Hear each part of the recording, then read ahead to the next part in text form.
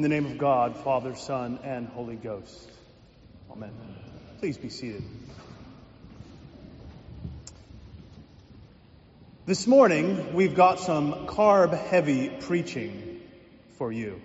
A carb-heavy service. We're not on a diet today. Today, we celebrate the feast of Corpus Christi, the body of Christ, the Eucharist, Holy Communion. It is a feast that celebrates God's grace in the way that God works to save, sanctify, and nourish us. Indeed, carbs give us energy. Marathon runners will carbo-load before their big race. The Feast of Corpus Christi is a feast from the Middle Ages, probably at the latest from the late 12th century. And so we're looking at a nearly 1,000-year-old feast, at least. The feast celebrates God's free gift of grace and his unconditional love in our Lord Jesus Christ, offered to all. It's a feast that celebrates God being God and working how God wants, taking the initiative to save us. In short, we might say the Feast of Corpus Christi celebrates our extraordinary God working through the ordinary. We see in the Feast of Corpus Christi the ordinariness of the gospel. Jesus does not say, "I am the living firework." He does not say, "I am the living eagle," or think of the grandest thing you can think of. He says, "I am the living bread." Bread is something that every culture really has in common as something ordinary that feeds us and nourishes us. That is the powerful thing about the gospel, that our extraordinary God works through ordinary means. That God's grace comes to us not through fireworks, not through grand things, but through the ordinary. And so this morning, as we celebrate the Feast of Corpus Christi, we celebrate God taking something ordinary and working extraordinary things through it. And by grace, this is what he does with you and with me. Religion, and by this I mean man-made religion, works in the opposite direction. Religion is about taking ordinary things and trying to make them extraordinary. Religion is about, as the famous German philosopher Ludwig Feuerbach caricatured it, humanity writ large. Religion is, look at that tree, look at that planet. Let's make it extraordinary. It's a god. It has the divine in it. We could begin and end with the Roman pantheon of gods. They took humans and very human characteristics and made them into gods, doing all the things that humans do, but on a much higher scale, much larger scale. But the gospel of Jesus Christ and what we celebrate this morning in the Feast of Corpus Christi is that our extraordinary God takes his extraordinariness and brings it to us ordinarily and in ordinary ways and means. And he meets us right where we're at because we're ordinary. In our gospel lesson this morning, Jesus says, "My flesh is true food and my blood is true drink." And then he says that God will take our ordinariness and raise us up to the extraordinary on the last day. It's notable that we don't see the Last Supper being recorded in the Gospel of John. Our lesson this morning in John 6 is the closest thing we get to it in John's Gospel. And interestingly, notably, it's placed by John in his Gospel long before Jesus' death. And I think we can draw a few conclusions from that, but the most important one is that Jesus was speaking Eucharistically. He was speaking about his flesh and our eating his flesh, giving us eternal life through the Eucharist. He was speaking about this all throughout his ministry. The Last Supper is not the first time that he begins to talk like that. And so, when we see this referenced in Paul, as in our epistle lesson, and we see it referenced in the Synoptic Gospels at the end of Jesus' ministry on earth, it's likely that Jesus had been talking about the Eucharist, and the Eucharistic concept had been driving his whole ministry in many ways, all throughout his ministry, throughout Judea, throughout Galilee. He had been talking about bread and wine being turned into his body and blood to give us life, all throughout his ministry.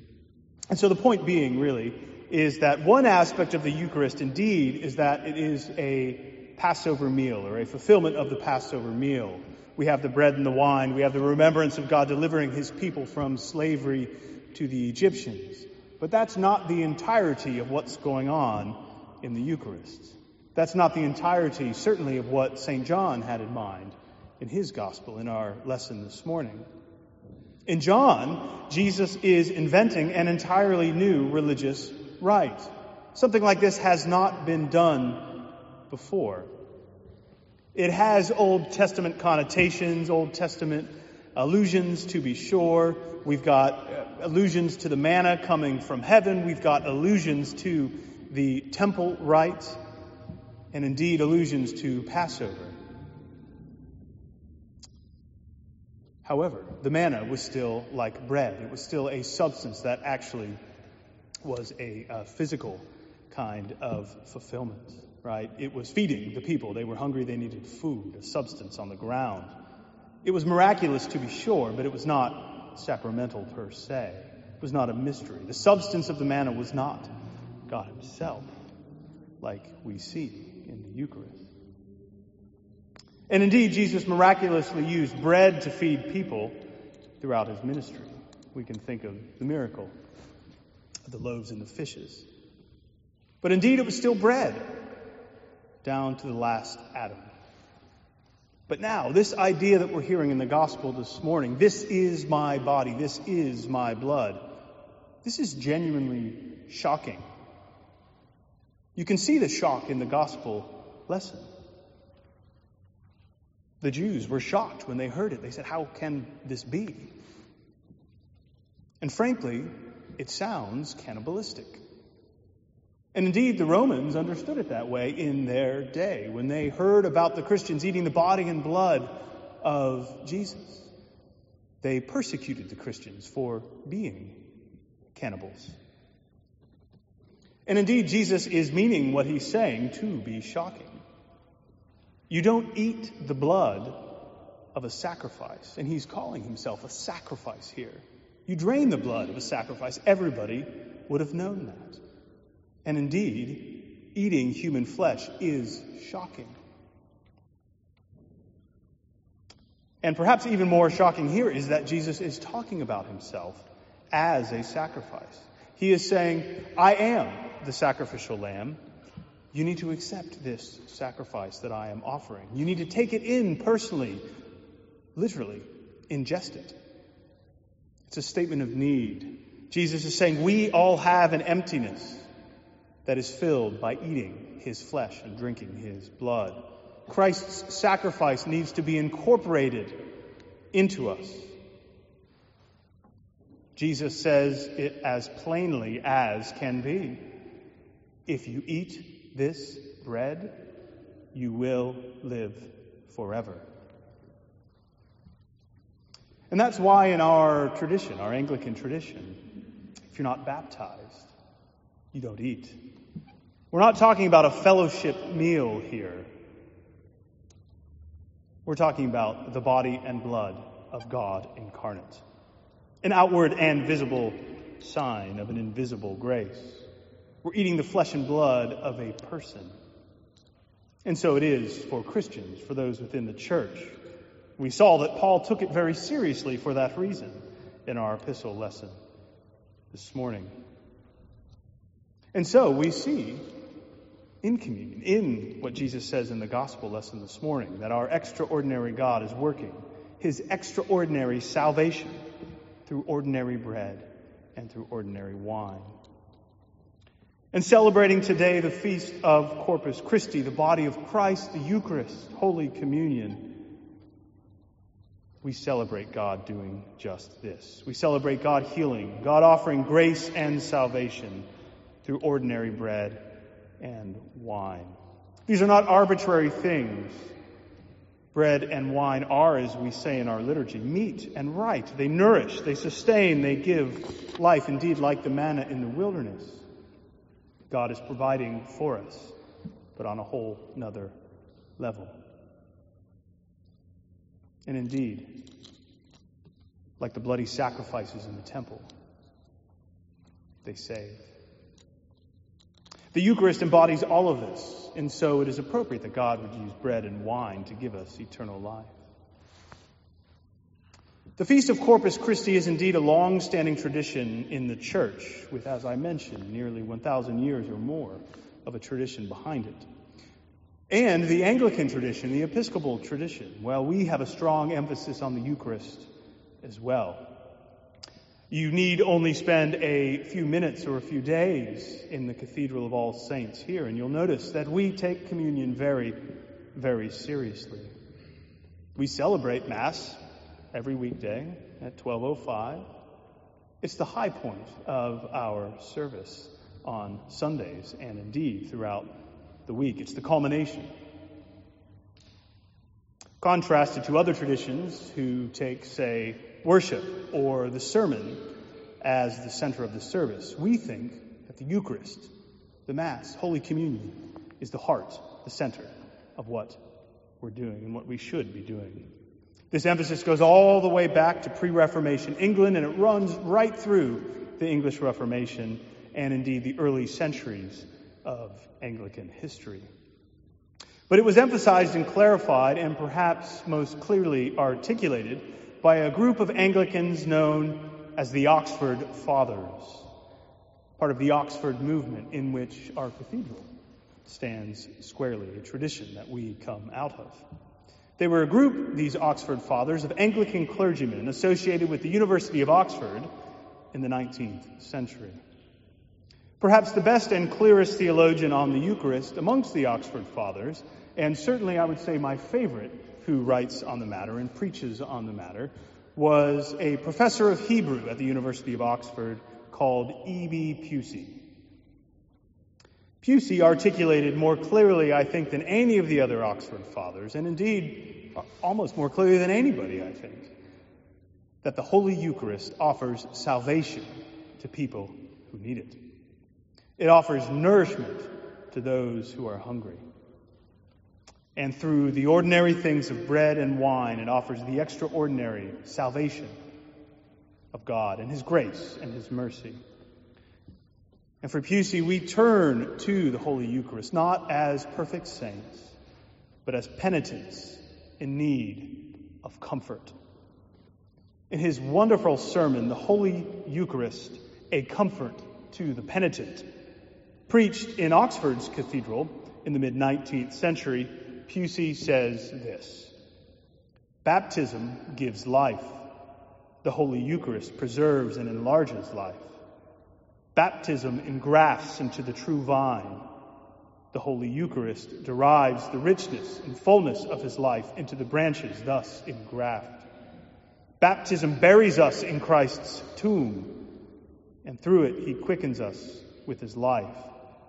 And the Holy Eucharist is given not to the dead, but to the living." Pusey's point in this sermon was twofold. First, that the Eucharist strengthens our life in Christ, and second, that the Eucharist contains within itself the power of forgiveness. Pusey understood so clearly that through ordinary bread and wine, God brings salvation. He brings comfort for us penitents.